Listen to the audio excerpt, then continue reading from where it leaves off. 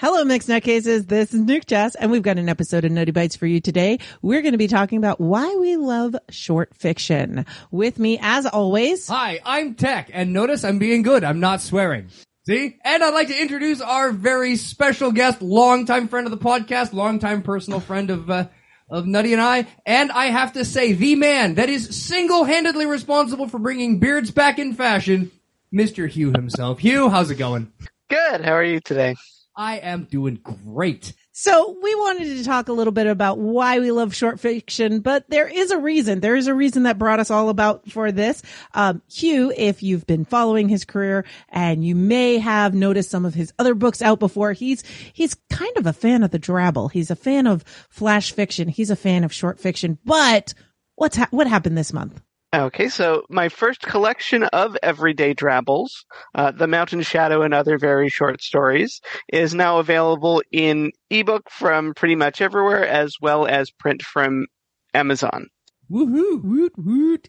But you've also you've also previously published you did flash fiction on Twitter into 100-word stories or something like that. Am I? Yeah. So, Everyday Drabbles is my, daily, 100-word short story.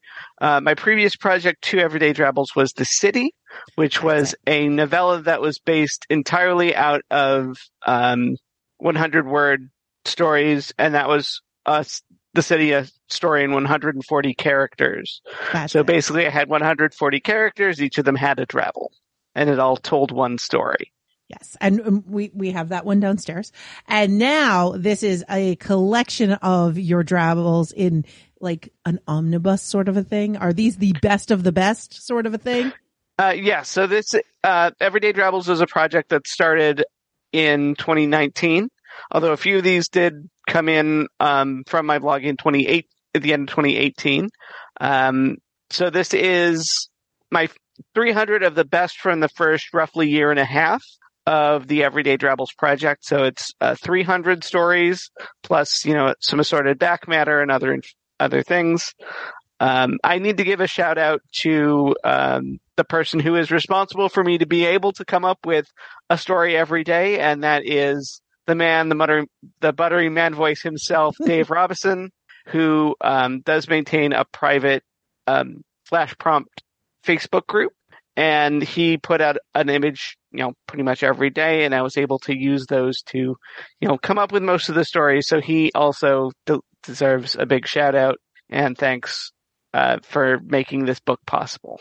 And the project that he started there was just kind of a whim. It was, hey, there's just a couple of my friends. I'm going to do this thing for them.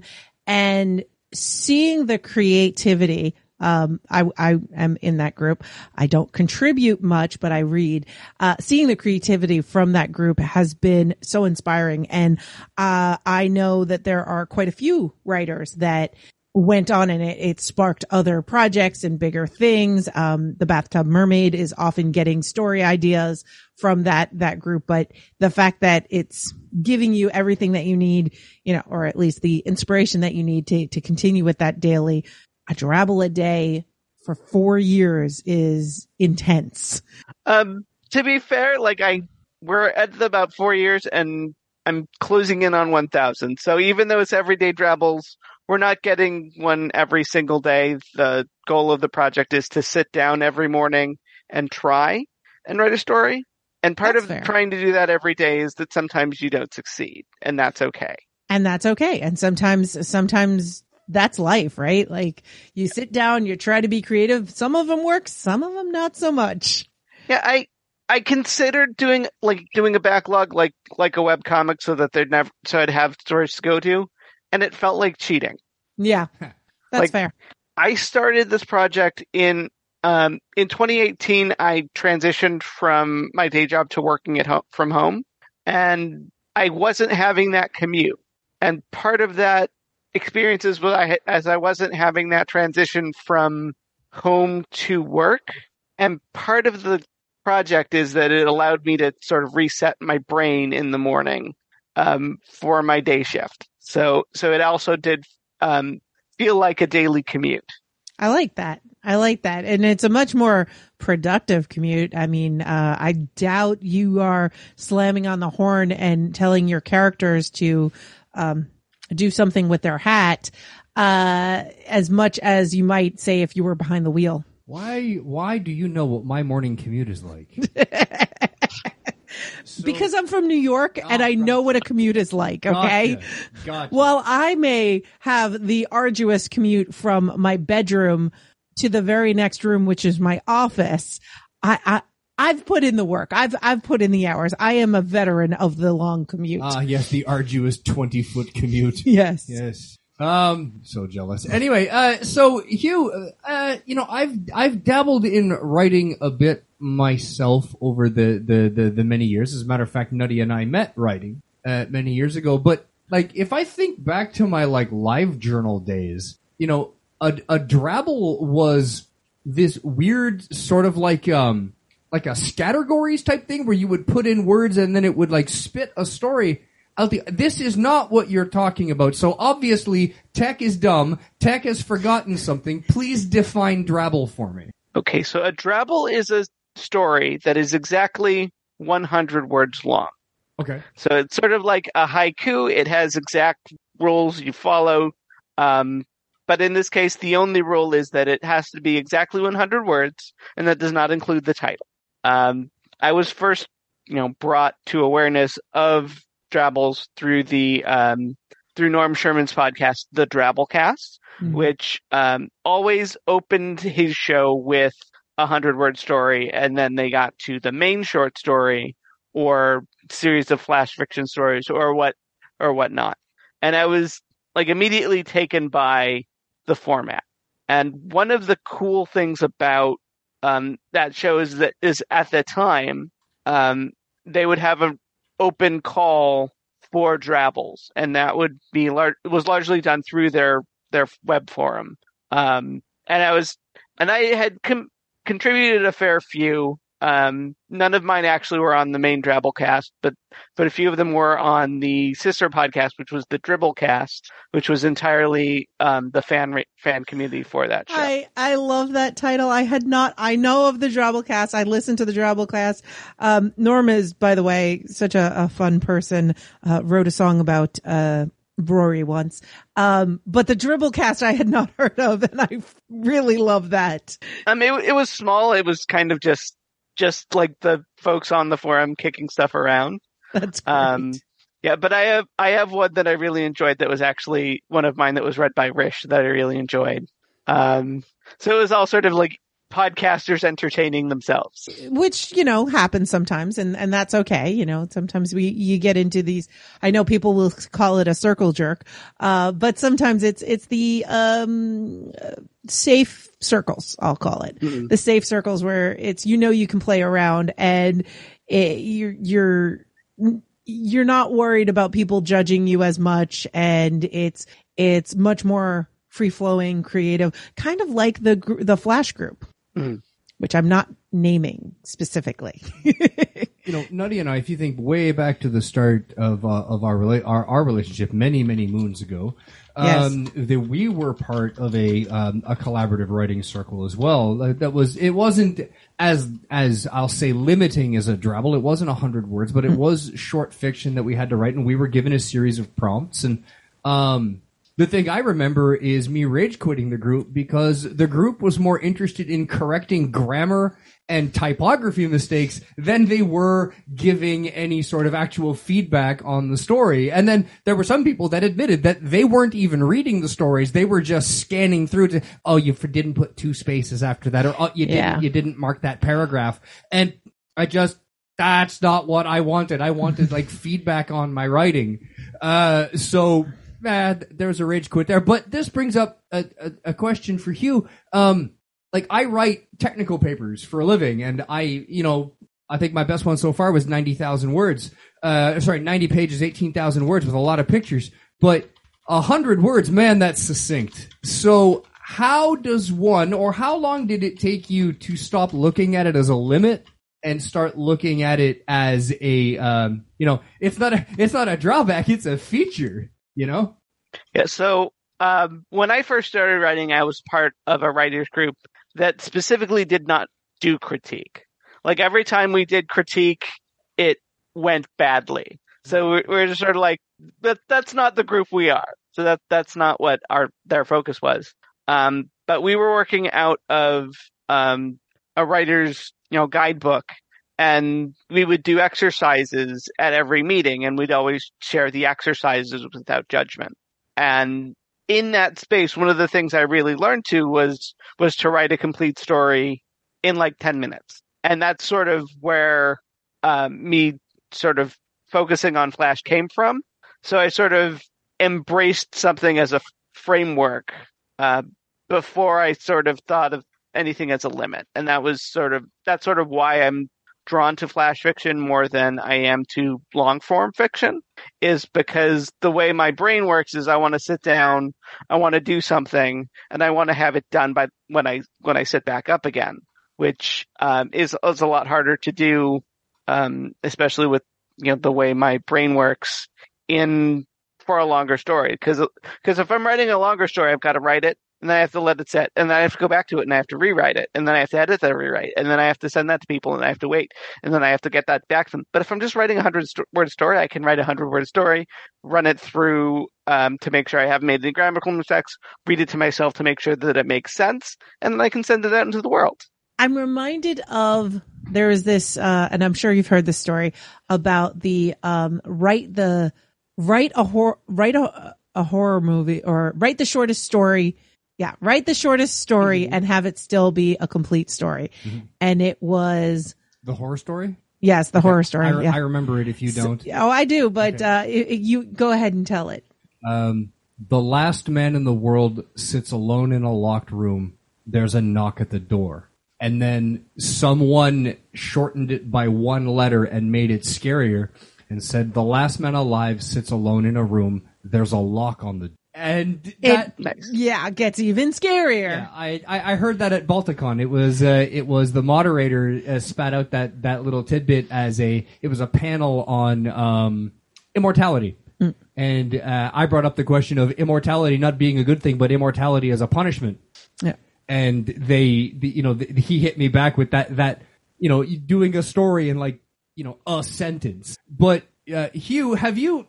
I mean, I can't imagine how great it must feel if you're cracking these out every day as your morning commute, and you're just writing and things are flowing, and then you hit the last period, and then look, and your word count's exactly 100. That has to be awesome. But the thing is that every story gets edited, no matter what. So, my process usually is I actually use a website called For the Words, which is a combination browser game and word processor. So it's a kind of a productivity tool, and it also functions as a backup for anything you write on the site, which is nice. Mm-hmm. So I can, set it so that I want to write a certain number of words, and then I can write that, to that limit, and then I edit it down to that limit. So usually what I end up doing is I write a 150-word story, and then I read it back and decide what works in it. Okay. So then I edit it down to 100. So then my next question, I guess, in your editing process, have you ever been stuck at like 99 or 101 and just pulling hair out going, I've already shortened all my contractions, or I've already taken out all my contractions, and I'm still stuck one. Well, let me put it to you this way. Stephen King says never use adverbs, and I disagree.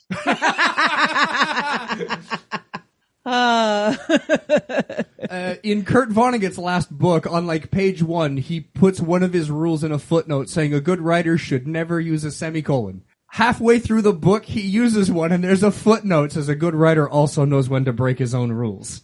And that's why we love Kurt Vonnegut. Yes. Absolutely. Peace be unto him. I love the idea of the drawel because it is, like you said, it's kind of like a haiku in the sense that it is, it's not just I'm writing a really short story. It's a skill. I have to hit that exact limit, no more, no less. But what I like about it is, unlike a haiku, it doesn't end up sounding like nonsense. Not Not that I'm against haikus. It just, a lot of times I think, haikus are fun, but sometimes they don't make sense. Yeah. Well, I mean, that's the difference between a poem and a story. Yeah. Is that a story documents a change and a poem evokes a feeling. Yes. Right. I like that. Yes. So if you're writing a poem, the poem can just be about something, but it doesn't need to, like a poem can tell a story. Yeah. But it just evokes a sensation and communicates that. Whereas a story has to communicate that something has changed. And that is a rule that I actually learned from Kat Rambo. Oh. Is that she always, like, you don't always have to have, like, a lot of my characters don't have names. A lot of them don't have descriptions. Some of them are, like, bigger than any particular one person. But there's always something changing, even if it's just your expectation of what the story's about. And that's the thing, like, the last man sits alone in a room, there's a knock on the door. That's, like, we have a state, we know that something has happened, and then that thing changes. Right. Yeah. And also evokes a feeling. Yes. It does. Of absolute horror, which is, Well, I mean, that's the thing. That's why, the really hard ones are horror, erotica, and comedy. Right. Because they're not about characters, they're about feelings. Right, and I'll say, without going any further, I'm really good at one of those three and kind of garbage at the other two. And I'll let you guys pick which one. Not everyone on this call has read all of your writing. Here's a hint, it's not horror. So, one of the reasons that I wanted you to come on here is, in addition to you have a book coming out that came out and it's really awesome and everything, is the idea of short fiction. And I, in certain circles, get into these arguments where people will come up with, I've heard only reading literature is reading, only reading visually is reading, graphic novels don't count as reading. I have heard that short fiction does not count as reading, and they are wrong 100%. All reading is reading. Nonfiction reading is reading. Sci-fi, fantasy, poetry, all of this is reading. I had a social worker tell me that nonfiction doesn't count as reading. And if it's on a monitor instead of in dead trees in your hands, that is also not reading. He's wrong. He's very wrong. I know many literacy experts that disagree, but that's my little soapbox. All reading is reading. But for me, growing up, a big part of what I was drawn to was the short fiction. It was Edgar Allan Poe stories, Sherlock Holmes stories. Lots of the short fiction was my bread and butter. Speaking of horror, with Edgar Allan Poe, it is sometimes short stories, sometimes poetry, always evoking that horror feeling. And I was always very drawn to that. And then when podcasting came, and serials, I love serials. So like audio drama, and listening to just short half-hour stories was wonderful. And then when podcasting came out, the short fiction podcasts came out. Mm-hmm. And we've already talked about the Drabblecast, but the Escape Pod, the other pods and the other, fiction podcasts that were out there. Because there was Escape Pod. The Escape Artist Network. Yes. Right, because there was Escape Pod, Pseudopod for horror. What was the fantasy one? Was it Castle Pod? It's Podcastle. Podcastle. I feel bad now. And then they do Cast of Wonders. Oh, I don't know that one. Which is their new one, which is YA. Ah. Oh. And I say that it's new. It's the new one, and it's only a decade old. Yes. Yes. Only a decade old. And well, that's the other thing. There's a big, when I say early podcasters, that's what I mean. Early podcasters. I told somebody once that, they asked me, how long have you been podcasting? I said, about 2011 was when I started my podcast, but I was on some before that. And they said, that's right around the beginning. I was like, no, no, not even close. What do you mean? There weren't podcasts in 2005. Yes. I didn't get into short fiction until later. I started my reading habits as young techies. I would devour whole books, and I was reading Tom Clancy before I could drive, type of inhaling novels. But then as I grew up, I just that long form fiction still holds a place in my heart. I will still go and read a 1,000-page fantasy novel from time to time. But having the ability to digest a short story over lunch, or eat a comic book, and then put it down and have accomplished a thing that's not going to take me 6 months is something different. It's snacks throughout the day, and I very much enjoy that. And I like that I don't have to invest a lot of time and can get a whole thing done and get that sense of completion. So that makes me happy.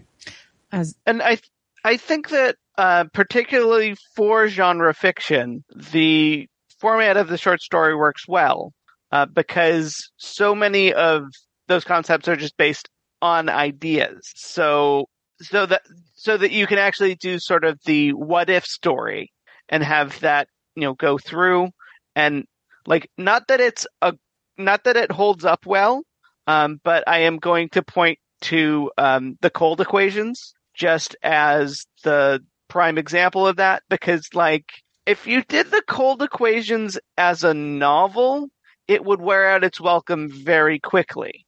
But the idea is that you just have these two people in a situation and they have to find a solution or don't. You can give that 20 pages and be very satisfied. You can have Holmes come into a locked room and see 5 dead bodies and say, well, this is how it was done. And you don't have to go through the same sort of arc that a novel or a longer form would need to. Right. Yeah. And that's why I think if you look back into genre fiction's history, I mean, you're talking about the cold equations, that's back in the 50s, but you go back into the 40s, the 50s, even the 30s, it's all short stories. It's, all the magazine format and collections.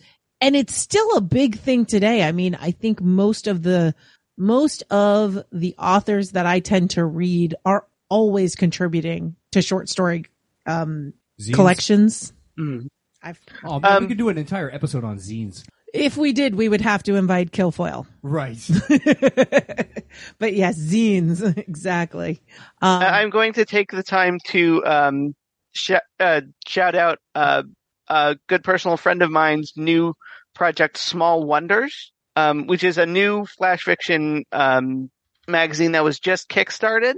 You can sort of see the first magazine. It's being co-edited by Cicely Smith and Stephen Grenade.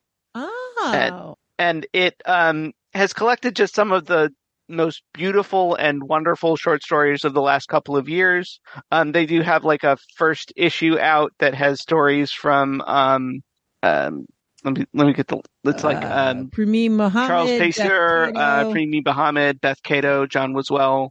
There's a lot of really bangers in there, and they were they put out a 0 issue that they've been promoting on social media for the Kickstarter that they just completed. And yeah, every one of those is a hit. No misses there. All right, I'm diving into that. That looks great. I'm so out of the loop. I didn't even know. So, so good. Link to that in the show notes, as well as where you can buy Hugh's book. But absolutely, I love it. A Lumberjack's Guide to Dryad Spotting. Yes. Yeah, that one is yes. Just some of the titles. See, this is the thing that I have read many a series that have, 10, 13, 27 in the series, as you go through, and they're constantly adding and adding and adding.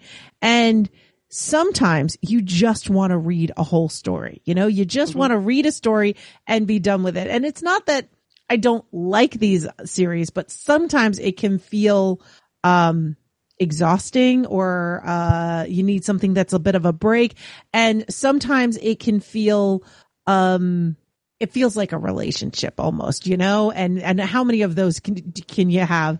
And even some of the series that I absolutely love, I have found that when the author writes a short story from that series, it tends to be better. And I'm curious why people think that is. So I'm going to say something controversial that may be controversial to you specifically, Nutty. Okay. My favorite George R.R. Martin story out of everything he's done, The Way of Cross and Dragon. Way of Cross and Dragon. I don't think I've read that. Which is a science fiction story he wrote and won the Locus Award for in 1977. Oh, wow. Oh, wow. I need to look that up. Wow.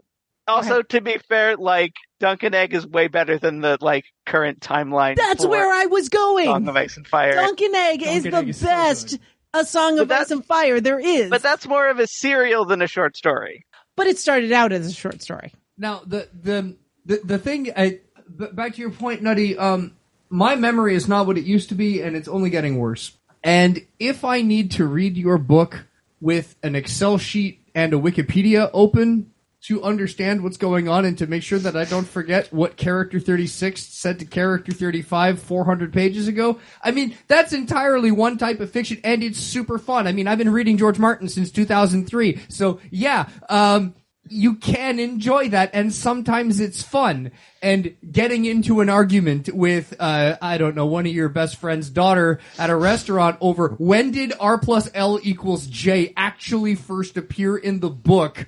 And then it's a bunch of nerds sitting around a table pushing up their glasses even higher and they're going, well, actually, and I'm still right, you're wrong, sorry. I called that from the first, personally I called that from the first book, but yes, first book. I'm not gonna brag about that here. But that's entirely one thing, and it's not something I want to do all of the time. If you're giving me 20 pages that I can read and just devour and know everything about the world, and then, you know, it's done, that's something else, and something that I really, really like. Nutty, do you remember the name of the little short, the short graphic novel that was done on Tumblr that I sent you? The God of Arlo, the God of Arwen, the God of... Oh, Arepo. The God of Arepo. The God of Arepo, yes. Have you seen that? No, I have not. It was done, it was the same thing. It was a writing prompt on Tumblr.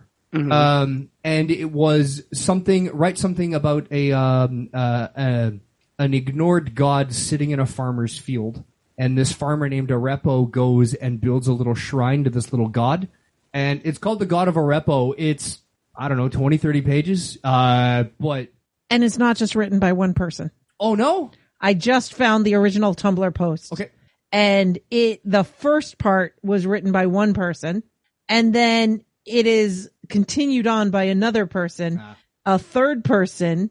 So it ends up, it's actually written by 3 different people. And then somebody did a... thing. Yeah, The God of Arepo is an awesome little story. Big plug out there. But that's the type of thing that's capturing my attention now, is if I can read it, ingest it, devour it, and hey, if only somebody had written a book of 100-word stories. If only. If only. Hey, dude, would you know anybody? Plug. Yeah, I mean, and not for specifically flash level fiction, but for short stories in general, it's watching a movie versus sitting down for a full season of TV. Yeah. Right, exactly. Like, it's that level of commitment, and you can do, you know, brilliant things in the in a short story space. And I agree that. And I'm going to add on that a Drabble is kind of along the lines of doing a quick reel or TikTok or Vine or whatever, when you're listening to this, whatever the hot short video clip term is. Whatever website. But you know, if the government has shut down TikTok by the time this comes out, people are going to keep making it. I mean, they stopped Vine and they kept going, so it will happen. They will find a way. There are some of those short little videos that are just, they're so much better than a full series. You know, they get the point across. They give you the whole story. Some of them are just dances and not as and there's nothing wrong with that, but some of them are just and I know it's really are bangers. I know it's just me as an old man, but I miss when a TV show, let's say like X-Files or Star Trek, when it would have 22 episodes a season. Half of them were Monster of the Week episodes, and then the other half kind of told a loose story that sort of connected, you connected the dots and the relationships from episode to episode. But every week you're like, oh, what are we going to get this week? The Monster of the Week episodes, so to speak. Right. And now we're getting 8 to 12 episode seasons that you have to watch all at once.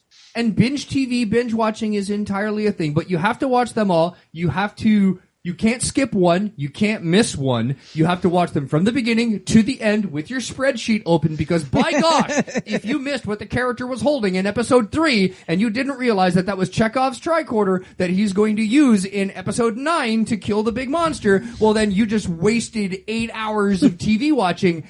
And can we just go back to Monsters of the Week, please? Can we go back to short story style fiction on the Starship Enterprise? So, long story short, I didn't like Picard season 3. We haven't finished it yet. Shut up. You're going to get us hate mail. Meanwhile, by the way, we watch things, just a disclaimer for everybody. I watch things with Tech and he's like, oh, I like this, I like that. You turn a microphone on, everything is garbage. Like, okay, I have not seen Star Trek, like a Star Trek thing. The last Star Trek thing I saw was the third Chris Pine movie. Because my husband watched the first parts, like the first, like the pilot for Discovery, right? Decided that he wasn't into New Trek, and we just have not watched an episode of it since. Oh, that's a shame. So I have not seen a thing since. Okay, no, to be fair, I did watch like 2 episodes of Lower Decks and enjoyed it. Lower Decks is awesome. It's my favorite Star Trek. Yeah. Unfortunately, Lower Decks is too good for me to continue watching because it reminds me of my friend who loved adult animation who passed away in 2020. So I'm like, oh, you would have loved this, and that means I'm sad when I watch this now. But it'll take some time before you're willing to get through the crying of to get to the goodness. Yeah. Yeah. But there was a 3-issue Ryan North written Lower Decks comic that is brilliant. It functioned as like a 1 episode of a Star Trek TV show. And it is a holodeck episode. Oh, nice. Great. So it's basically the Moriarty the plot, but with Dracula, and it is hilarious. Nice. Apparently, it's also been discussed that Lower Decks is canon as belonging to the animated universe from the original animated TOS show from the 60s, and what's the 3D animated one, Nutty? The Star Trek one with the that's computer animated. Prodigy, maybe? Prodigy. Yeah, Prodigy. That's the one, Prodigy. That apparently Prodigy and Lower Decks are going to have a crossover because they are going to go to the animated universe. No one knows how it's going to be done. Even the crew on the show has no idea how they're going to make it happen, but they're like, by gosh, we will go to the Lower Decks universe. So I think that'll be fun. Well, I mean, like, Lower Decks has a bunch of the aliens that only showed up in the animated series because they couldn't do them in practical effects. Right. There's a king. The doctor is a cat person. Yeah. Yes. These are Acacian. I will only throw this out there as a 2-word teaser. Cetacean Ops. Cetacean Ops, yeah. Yeah, they did Cetacean Ops. It's fantastic. But I'm going to point out that one-shot comic book is also short fiction. I do love a good one-shot comic. I do love a single story. I mean, some of the best Batman stories were single volume trades. Kevin Smith, I'm looking at you. That was not a single volume. They were really good. But he stopped at 2, even though he told us he had 3 in him. Well, he didn't. Well, he actually stopped at 1. Yeah. And the second one is what was kind of left over that was sort of cobbled together, and we never got the completion of the story. I also got to talk about, the Harleen 3 volumes that came out, the origin story of Harley Quinn done by Stefan Sejic, which is absolutely incredible. It's quite good. And I'll also throw in there the Harley Quinn comic based on the new Harley Quinn TV show. Oh yeah. That is fantastic read. Yeah, and is that a Teenie Howard joint? Let me find Or is out. she writing the main series? I can't remember. The Harley Quinn animated show is Yeah, I watched the first season of that and loved it. It's so good. Like just such a clever reinterpretation of those characters, but also there's just some stuff that's like really dumb and funny, like the way they do Bane. I love Bane. Bane is my favorite. Like- He is such a great character. Like they just treat the mask as his face, and I love it. And the Clayface, which decided to just read Alan Rickman in Galaxy Quest as like his entire being. Like them going back to that character just being a failed actor. Yeah, and leaning so hard into it. it is fantastic. Very good. Like just the whole thing with the way they do Damian Wayne, who is Yes. an extremely serious character in the continuity, except when he adopts a cow. But I do love that show. It's another good show, but also not a short story. No, not a short story. But but the comic is, because it is one of these things where it's just a segment. And I also because the comic is the story that links season 1 to season 2. Yeah. Well, it's their honeymoon adventures. Right. Yeah. But there's and I would point out that the big two publishers, DC and Marvel for comics, have been putting out a lot of themed anthologies lately. That's where I was going. Yes. In addition to that, I got a Harley Quinn anthology, and everybody's writing different. Continue. I'm sorry. I didn't mean to cut you off. In particularly, they've both been doing the last couple of years fantastic, really well edited, like all-star, important stories, particularly for Pride Month. Yes. Like both DC and Marvel. The DC one last year and this year both featured stories by Jadzia Axelrod that were fan-freaking-tastic. Yes. We own those. DC has done, or Marvel has done a ton of different anthology issues. Their line's called Voices, and they've done like a women's issue, various BIPOC issues. They've done a lot of Pride issues, and they're all just really great spotlights on characters that don't really get a lot of screen time. And then they've like pushed some characters that are great. Like, they even have one for Indigenous voices, which I they did. They did the Indigenous voices issue that was really good. Yeah. Like, where else are you going to get a story about second Werewolf by Night that's important? Yeah. They're just really great books to pick up. They've perfect bound a lot of them. They've put a lot of effort into making those available to people. And also, speaking of comic short stories, last week was Free Comic Book Day.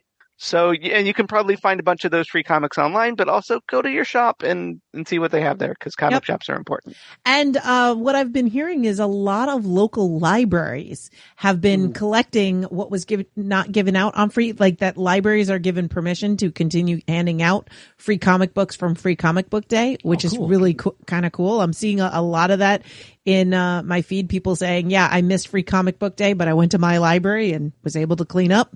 So that's kind of exciting. I love that. I love the comic anthologies, just like you're mentioning here, because again, comics are a commitment. If you miss a series or a couple of issues, or you're reading your series and suddenly they do a crossover and they're in another comic, but you didn't know, and you didn't know that to buy those issues, you can end up completely lost and not know what happened in your storyline. Whereas with the anthology series, you can get the whole feel of the characters, the important stories, the fun and everything that you need from it, from just a single issue, essentially, because if it's in an anthology, it's multiple issues. And that just scratches that itch for me, because I am at a point in my life where I do not have time to devote to this is my comic. This is the comic that I read. Oh, but I also have to buy these issues because my characters went off and did an adventure over there, and it's affecting what's happening in my main series. It's like when somebody says, "Oh, you have to watch this TV show. It's really, really good." I'm like, "Oh, okay. How many seasons has it got?" Well, it didn't really get good till season 3, so just power through the first 22 episode seasons, and then you'll be ready for season 3. And it's awesome. It's like, I am not watching 44 hours of television to wait for it to get good. Right. Like for me, that's always like particularly Star Wars, content, because Star Wars is so vast a property that they're doing all sorts of things with it. And it's like, oh, you have to watch all this stuff from the Clone Wars. Yeah. And it's just like, so power through so much Jar Jar to get to this plot for these characters who become like super important in The Mandalorian, and you're not going to understand. Yeah, no. You could skip the Clone Wars and still watch Mando. Yeah, we did. Well, I watched season 2, and I was sort of like, okay, I guess this lady with the hair is important. Yeah, Ahsoka. I mean, but the thing is, I didn't watch the Clone Wars. I knew who Ahsoka was. But mostly I knew who Ahsoka was, like Katie Sackhoff's character in that. Oh, yeah, I had no... I'm gathering that there's stuff going on with her, but I have no... Like, I'm sure if I watched any of the Clone Wars or beyond 5 episodes of Rebels, I'd know what's going on with her, but... Yeah, I had no clue. I had no idea Bo-Katan was from anything else, and everybody's going on and on about Bo-Katan. I'm like... Yeah, I didn't know. And for a long time, I was judging Katie Sackhoff because I was thinking, I know she's a better actress than this. Why is she just so cold? What is going on here? And why is she moving like that? Every time she walks a little weird. And then I saw, Katie talking about it, how there's a clip of her from when she was recording the lines for Clone Wars. And she was very animated with her face. But then if you watch the actual show, her character's face is always very stoic. And when she moves in that weird way. So Katie Sackhoff was matching her body movements and facial movements to what the animators decided. Yeah. She says, I love being able to act with the helmet on because I can do whatever I want with my face. Another one for me, and writers' politics aside, the Harry Potter universe. There's just so much in it now that I feel like the only way for me to start reading it would be to become 12 again. Yes. And start as a kid and, devour it throughout my development like everyone else did. And the fact that I completely missed it and have never read a stick of it, I never will read a line of it because there's just so much and it's so dense that... Okay, but to counter that, Dragonlance. I read the first Dragonlance books and bounced off it because I read them before I was fully invested in D&D. And I never went back to them. So I'm like, I get what they're doing, but this is not for me. I don't know what you're trying to say here, Nutty. I didn't read all the Dragonlance novels. I think I stopped at about 20. Mm-hmm. Shut up. But telling somebody, for instance, Hugh's not going to go back and read all of the Dragonlance. No. Because honestly, there's much better things that he could be reading now. And, same thing with, like R.A. Salvatore. The story of Dritz de Werden. I bounced off that after 14 books when I grew up faster than his writing did, and I wanted more. And I wasn't getting it. I read the first 10 books of Wheel of Time. Okay. And, I read the last one that the original author wrote before he passed, and that's where I'm like, no, That's the one that Brandon Sanderson finished. Right? Brandon Sanderson wrote a trilogy that ended it. Okay. But I can't remember what the last book that Robert Jordan actually wrote, but it had a lot of problems. Okay. It gets very misogynist very much repeatedly. Oh. And there's a lot of spanking in that book, and I'm like, who edited this? Because this is a problem. Weird. Now, I have not read the Wheel of Time series, and I wonder, is it possible that part of the problematic elements and the lack of editing is due to the fact that the man had died or was dying, and they're like, we just want to get his last book out. Yeah, I mean, that it's entirely possible that they're sort of like, well, he's dying and we can't go back to him, so we're just gonna put it out there and shrug. So I read 2 of Octavia Butler's non-series full-length novels. There's only 2 that she's done that are not connected to a series and are full-length novels. The one everybody knows is Kindred, and then the other one, I forget what it is, but it's a vampire one. The vampire one is not good. It is like night and day between Kindred and the vampire one. And the vampire one she did, it was the last thing she wrote.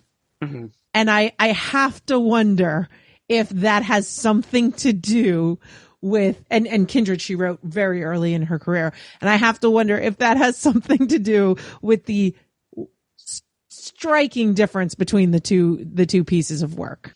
Also, there's also situations where the last thing someone's wrote is the manuscript they found in their office when they passed that they had never planned to release. Yeah, well, this one, I think she was still alive at the time, but yeah, that does happen as well. Douglas Adams, The Salmon of Doubt. Yeah, I will not be reading that Harper Lee book because she said she didn't want it published. Yeah, and I do not agree with them publishing it against her wishes. Mm-hmm. But yeah, no, I agree. And so there's always that little like, I wonder what happened there, or it could have just been, oh, that's what happened. He just fell into, as you said, misogyny and spanking.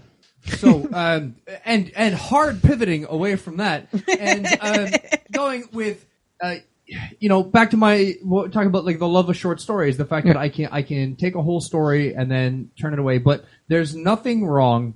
And I gotta say, I really enjoy serialized short stories. Mm-hmm. Yeah. Like episodes of a comic book or episodes of a TV show where I can digest it in an easy chunk. And I gotta give a big shout out to, Jeff Dorigo. Yes. For Union Dues. For the Union Dues, superhero stories that he did where he world built a universe of superheroes, and then every episode, every story was a short story about one superhero in particular navigating the world that he constructed. And as a whole body of work, they're fantastic. The YA ones that he did not have the best narrators because he decided to go with teenage narrators for YA stories, and the narrators are amateurs and not the best. But other than that, awesome short fiction, and I found that it worked really well. I really enjoyed that story. I agree. I love that series, and if you're listening to this and saying, I don't know what that is, and you start looking it up and you say, oh, this looks a lot like The Boys, there is definitely some similarities, but he wrote it first.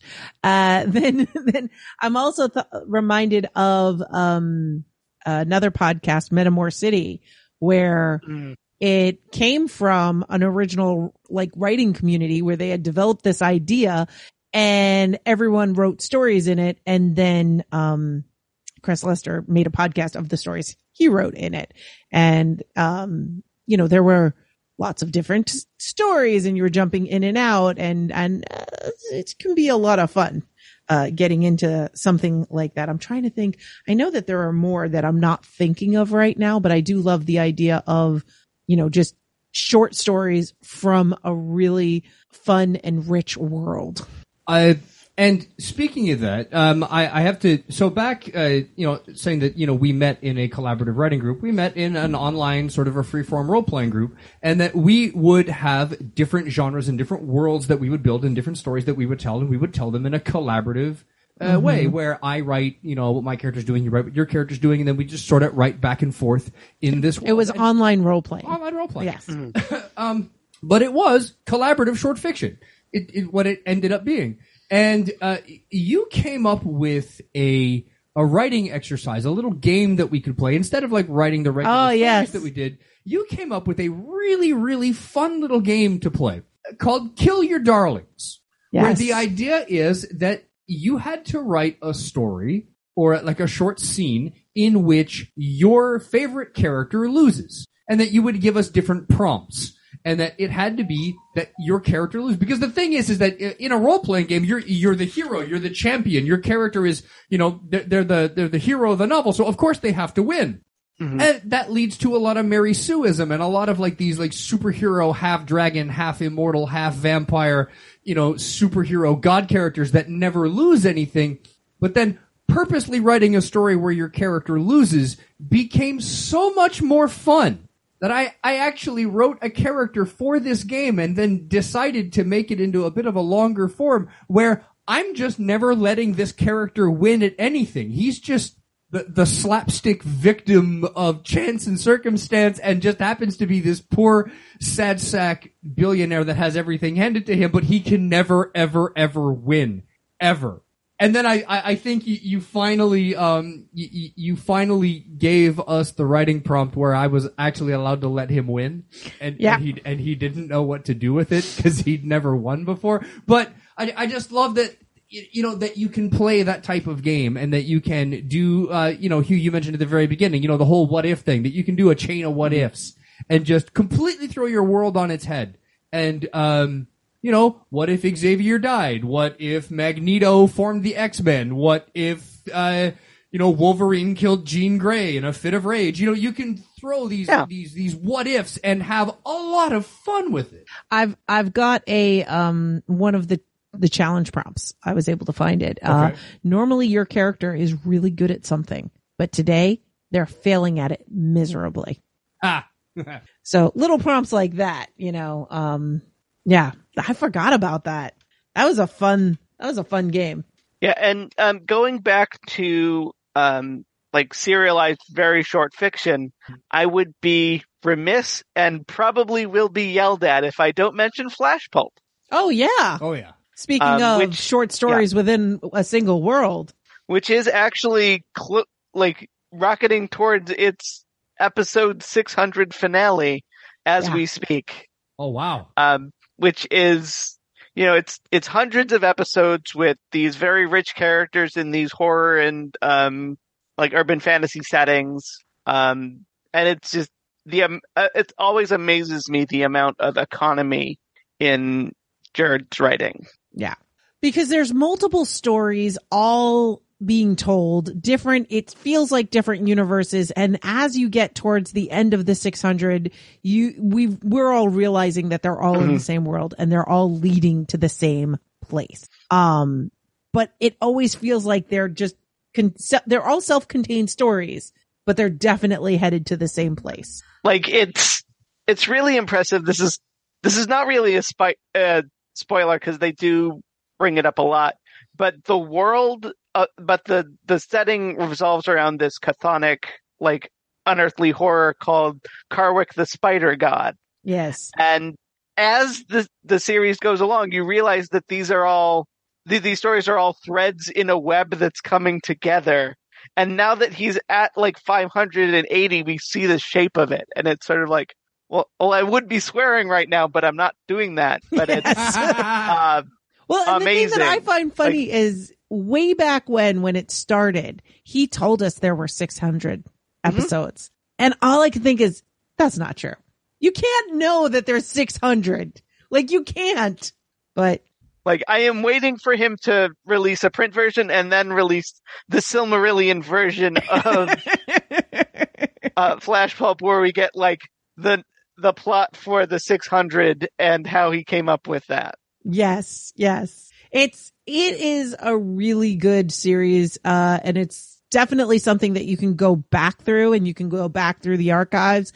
What I like is that they always have little extra things in, there was a time that they were doing, discussion shows and little game shows and different things, but you can always tell what the content is, and it's organized in such a way that if you want to go through, specific arcs, you can. If you want to listen to all the Ruby in a row, you can listen to all the Ruby in a row. If you want to listen to all of the Black Halls, you can listen to all the Black Halls in a row, or any of the different threads. So that you can find, I believe, at flashpulp.com.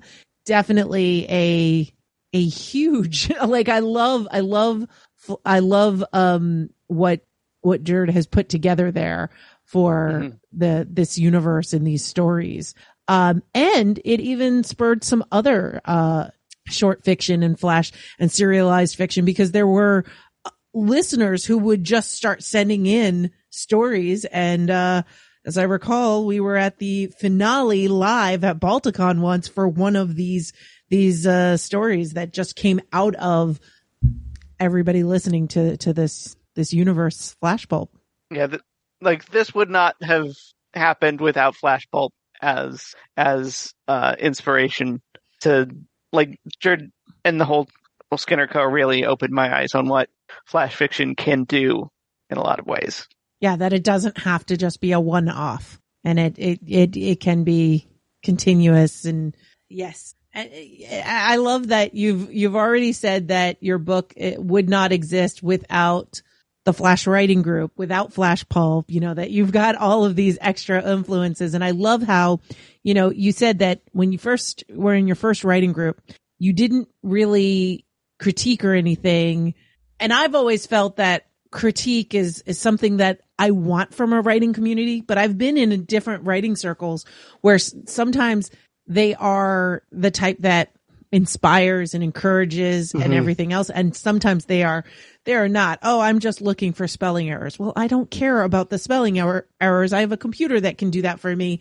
Right now I want to know what about my story sucks, things like that. And then, but it is by listening to others and reading other people's work and seeing what other people are doing, getting that inspiration. I love when art inspires other art.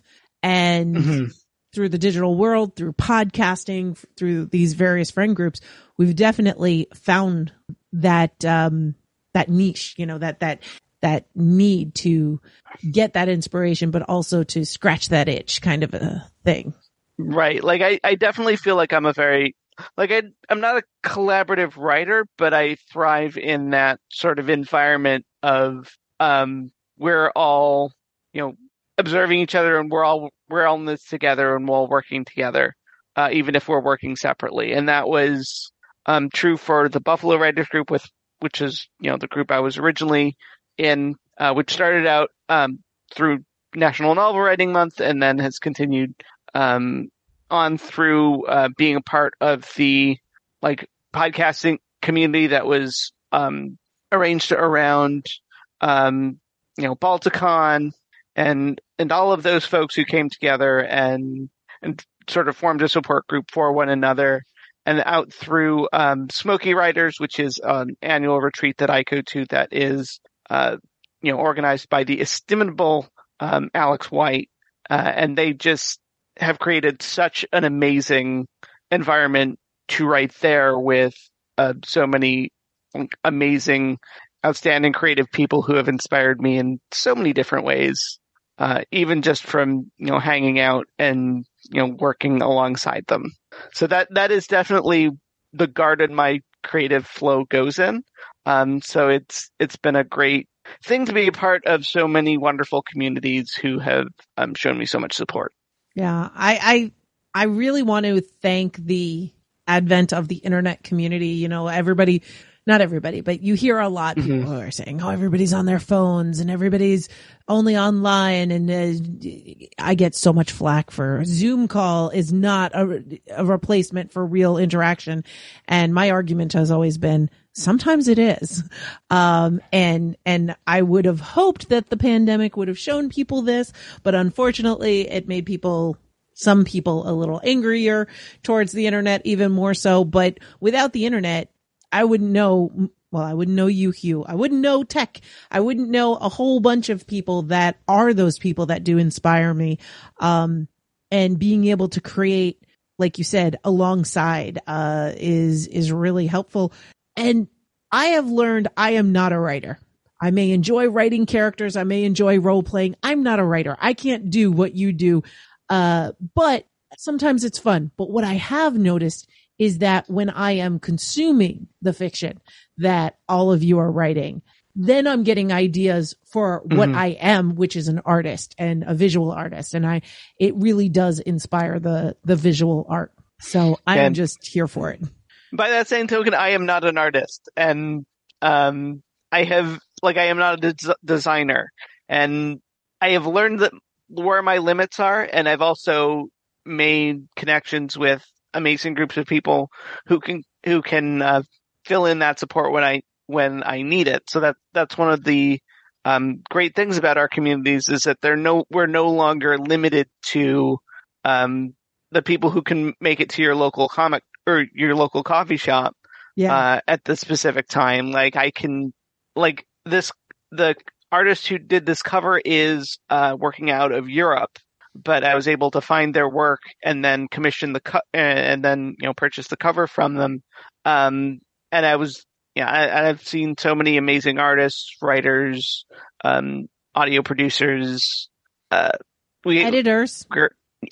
We're a multi-talented community, and part of that is finding not just what your talent is, but how your talent meshes with other people's. Yeah, absolutely. Absolutely. One of the great, I think, revolutions that's happened as communication is getting easier and easier with social media and Discord and other tools, I find that even in, say, the last 10 years, a lot of these communities, just by the fact that it's now so easy to find a group of like-minded individuals that share whatever your passion is, that these communities have become a lot friendlier. And that a lot of the gatekeeping that used to exist that would keep people out of comic book shops or that would keep you out of a writer's circle or would keep you out of that coffee shop, they seem to have evaporated in a lot of, I'm not saying they're all gone. I'm saying in a lot of cases, those gatekeeping jerks seem to get shoved away, and that no matter what your hobby is, there is a community out there, and there is a welcoming community out there that would love some new blood, and in the case of vampire groups, probably literally, that they are looking for new people to come in to ask those questions so that they can answer them and that you can join and start having fun in their community and start contributing. And I've been, it's so much easier now than it used to, and it's so much fun that you can go somewhere and find a group of like-minded people who share your niche little hobby that you thought you were the only one in your village. And all of a sudden you find there's a whole world of people out there who want to talk about the ballistics of shooting on Mars or sumo wrestling or obscure 1960s avant-garde hippie trippy TV shows, or professional wrestling, or whatever, or professional wrestling on Mars, whatever. The thing is, there's a group out there for it, and it's great. I agree. And I think that those groups, they still exist, but there's so much on the internet at this point, despite corporate's attempt to just promote its own self, is that there's no reason to stay in a place that has bad vibes. Yeah. No, exactly. And I'm going to say, with the advent of everything that we've been talking about, not just the internet, but the internet does provide a space for this, but with podcasting, with short fiction, serialized fiction, all sorts of things, we're not beholden to the big three or the big five in publishing anymore. There are independent publishers, and there is a big difference between independent publishing and what we used to call vanity press. Vanity press was, I wrote this thing. I just want to print the book for me and anybody else that wants to read it. And actual independent publishing, where people are putting things out and it has editors working on it. It has everything else. And you may end up seeing that more than somebody who signed with a big publisher, because the big three or the big five or whatever, big six or whatever the number is today, because I think they're all owned by the same company anyway. They're promoting their top people. And if you are like new author and you're not on the Oprah or the Obama or the whoever influencer book list, they're not doing any of your promotion. They're not promoting you at all. You have to do your own promoting. And the independent authors have these networks, they have these outlets, and short fiction has come back to life because of this. So you guys both heard about B.D. Wolfwood, right? No, please tell me. Okay. So I apologize if this counts as a swear. Okay. But a Twitter Trigun fan poster going under the named Bigeless Dickless Wolfwood. Okay, I think that counts because we're quoting something. Okay, continue. Put out a tweet that talked about how much they loved This Is How You Lose the Time War, like last week. So let me see if I can find the quote. So the original tweet was it's like they have a picture of This Is How You Lose the Time War. It's like read This Is How You Lose the Time War. Do not look up anything about it. Just read it. It's only like 200 pages. You can download it on Audible. It's only like 4 hours. Do it right now. I'm extremely serious. And they put that tweet out into the world. And then this book from 2019 became an Amazon #1 bestseller in like all categories. Oh wow. Like they like an anime fan poster just upended publishing marketing, and like all of science fiction writing Twitter has just sort of been like blinking and looking at each other for like a week. Like, what just happened? How did he do that? Yeah.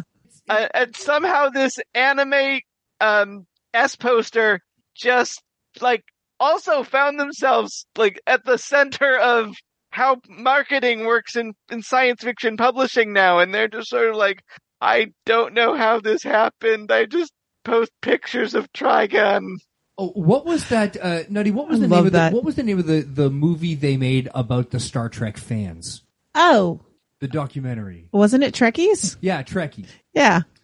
There's a scene at the end of Trekkies where they're talking to a teenager about the work that he's been doing. He's like, well, I've been writing this story for a little while now, and I want to show you. And he turns the monitor of his computer around in his bedroom to show you the design of a ship. This is a Reman battleship called the Scimitar, and I'm writing a story about the Romulan-Reman War. And it's just some nerd in his bedroom showing you the design of this spaceship that he's made. Yeah, that's Star Trek Nemesis. Like, they made that. They made that into one of the mainstream Star Trek movies. This was just some dude in his bedroom living that is like the fantasy of every Star Trek fan, right? That your Star Trek fan story becomes an episode. Well, it actually happened for this one dude. I think that one was in Trekkies too, but yeah, and they even featured the fact that Star Trek has always taken spec scripts. They've always accepted spec scripts, and this kid is talking about how he sent one off. And when they filmed that, I don't think that they ever thought it would have become Nemesis, the last TNG movie. Right. But yeah, no, I love what I'm not saying it was a good movie. I'm saying it was a movie. I'm saying it looked better when the kid wrote it. But the fact that one tweet got this book up on the Amazon bestseller list. And we were talking about this a little while ago, the whole idea of bestseller lists. If you look at the New York Times bestseller list and you actually crunch the numbers, it has nothing to do with being a bestseller. And there's a lot more that goes into that. It has a lot to do with what the publishers want to see on that bestseller list. I think there's a lawsuit about that, actually. Yeah, there's one happening right now. Well, I mean, but like with just one tweet, Yeah. like somehow they overturned the algorithm to like rocket this frankly amazing book. So if you have not read, honestly, Amal Amatar and Max Gladstone's This Is How You Win the Town, just they're not wrong. Go read it. So the advertising was correct. It is a great book. Right. We all need to read it. So it won like the Hugo, the Nebula, et cetera, et cetera. Like it is a brilliant time travel epistolary alternate reality lesbian love story thing. You're saying all the words I like. Yeah, the poster that put that tweet on that anime group that you need to read this book. Is that person in any way related to the authors? Was it one of the authors or just a fan? No, this is literally just a fan posted a thing, like another thing they liked, and the algorithm just kind of hit because all of those things that like happen were true. Like the person legitimately loved the book. The book was legitimately good, and the person making the like BD Wolfwood had like put in the work and was a respected member of the anime like fan community. Right. Like people, like it wasn't marketing. and Right. people saw that it wasn't marketing, and they, believed in it. Like, it's entirely a heartwarming story of the little guy winning somehow. I love this. I love this so much. And that to me is everything about our community. It is that word of mouth. It is that, hey, let's talk about this thing. I recall many a website getting shut down by word of mouth being very strong, that sort of a thing. Not because we were trying to bring down a website, just because we just all happened to go there at the same time. It wasn't an actual DDoS. It was just, We crashed it. We crashed it. It was very popular. I'm sorry. It happens. And these are successes. And I feel so bad for all the websites that we got to up our servers and we got to do this. Oh, wait, where is everybody? When an independent author becomes so successful that he gets approached by the big six and they write the number of, the number that they're going to pay him on a card and they slide it across the metaphorical desk and he looks at it and he goes, I make more than this in a month publishing it by myself. And they're like, well, there's no way that's true. He's like, well, fine, keep your money then. I'll keep publishing it myself. I'll be just fine on my own. Just fine on my own. And he still is, and he's still doing great. So I love what has come about. And what I love is that there's more short fiction for us. There's drabbles. And I love that. Like you said, it's a break for you. It's kind of your commute to write them, but to read them, it's better than doom scrolling, It's better than anything else. I need to take a break. I need to just read something, think about it, and then move on. Yes. Tech is always talking about when the day is really stressful, you need to take 5-minute vacations. Well, sometimes I go out on my back deck. Sometimes I go and I read something quick, and it's that 5-minute vacation. Exactly. Well, Hugh, thank you so much for joining us today and getting into this windabout discussion about short fiction and other been a good things. Discussion. But thank you so much for joining us. And can you tell people again, how can they find your work? How can they buy this book from you? Okay, The Mountain Shadow and Other Very Short Stories is available on Amazon, Smashwords, Apple Bookstore, Barnes & Noble, Kobo, pretty much anywhere books and ebooks are sold. You can also follow it free online. Go to everydaydrabbles.com, everydaydrabbles.substack.com, or search for the group on Facebook to, get those daily drabbles. You can read them all for free online, or you can, get the handy dandy ebook.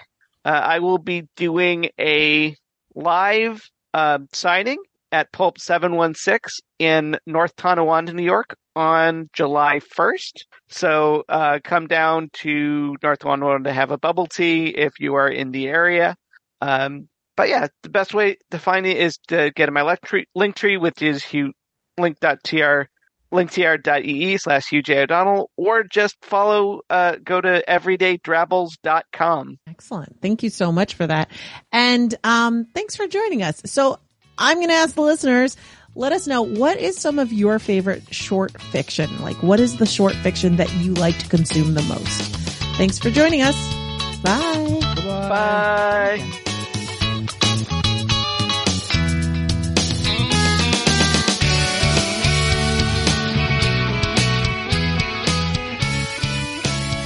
And before we go, I just want to make sure that I am thanking the patrons without whom there would not be 2 episodes a month.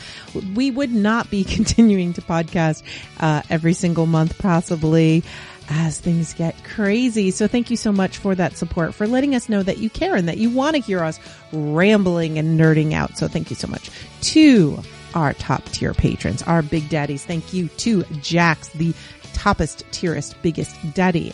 Thank you to Jason and Rich the TT. Thank you to our patrons of the arts.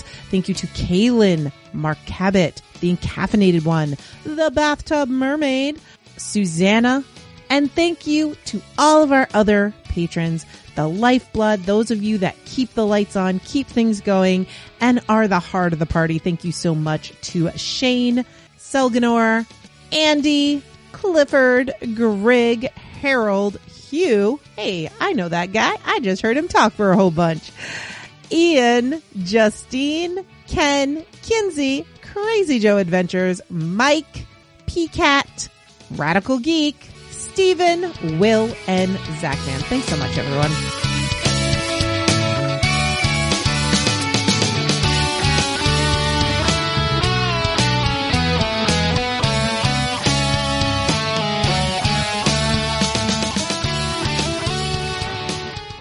Nutty Bites is produced by Nimlas Studios under a Creative Commons Attribution No Commercial Non-Derivatives 3.0 International License. That means you can't change it without my permission. You can share it and send it to your friends. Just link back to me, my site, and everything. We live at nimlas.org, which has links to everything social media, including facebook.com/group/nuttybites and patreon.com/nukejoss, or call 347-NUTTY42.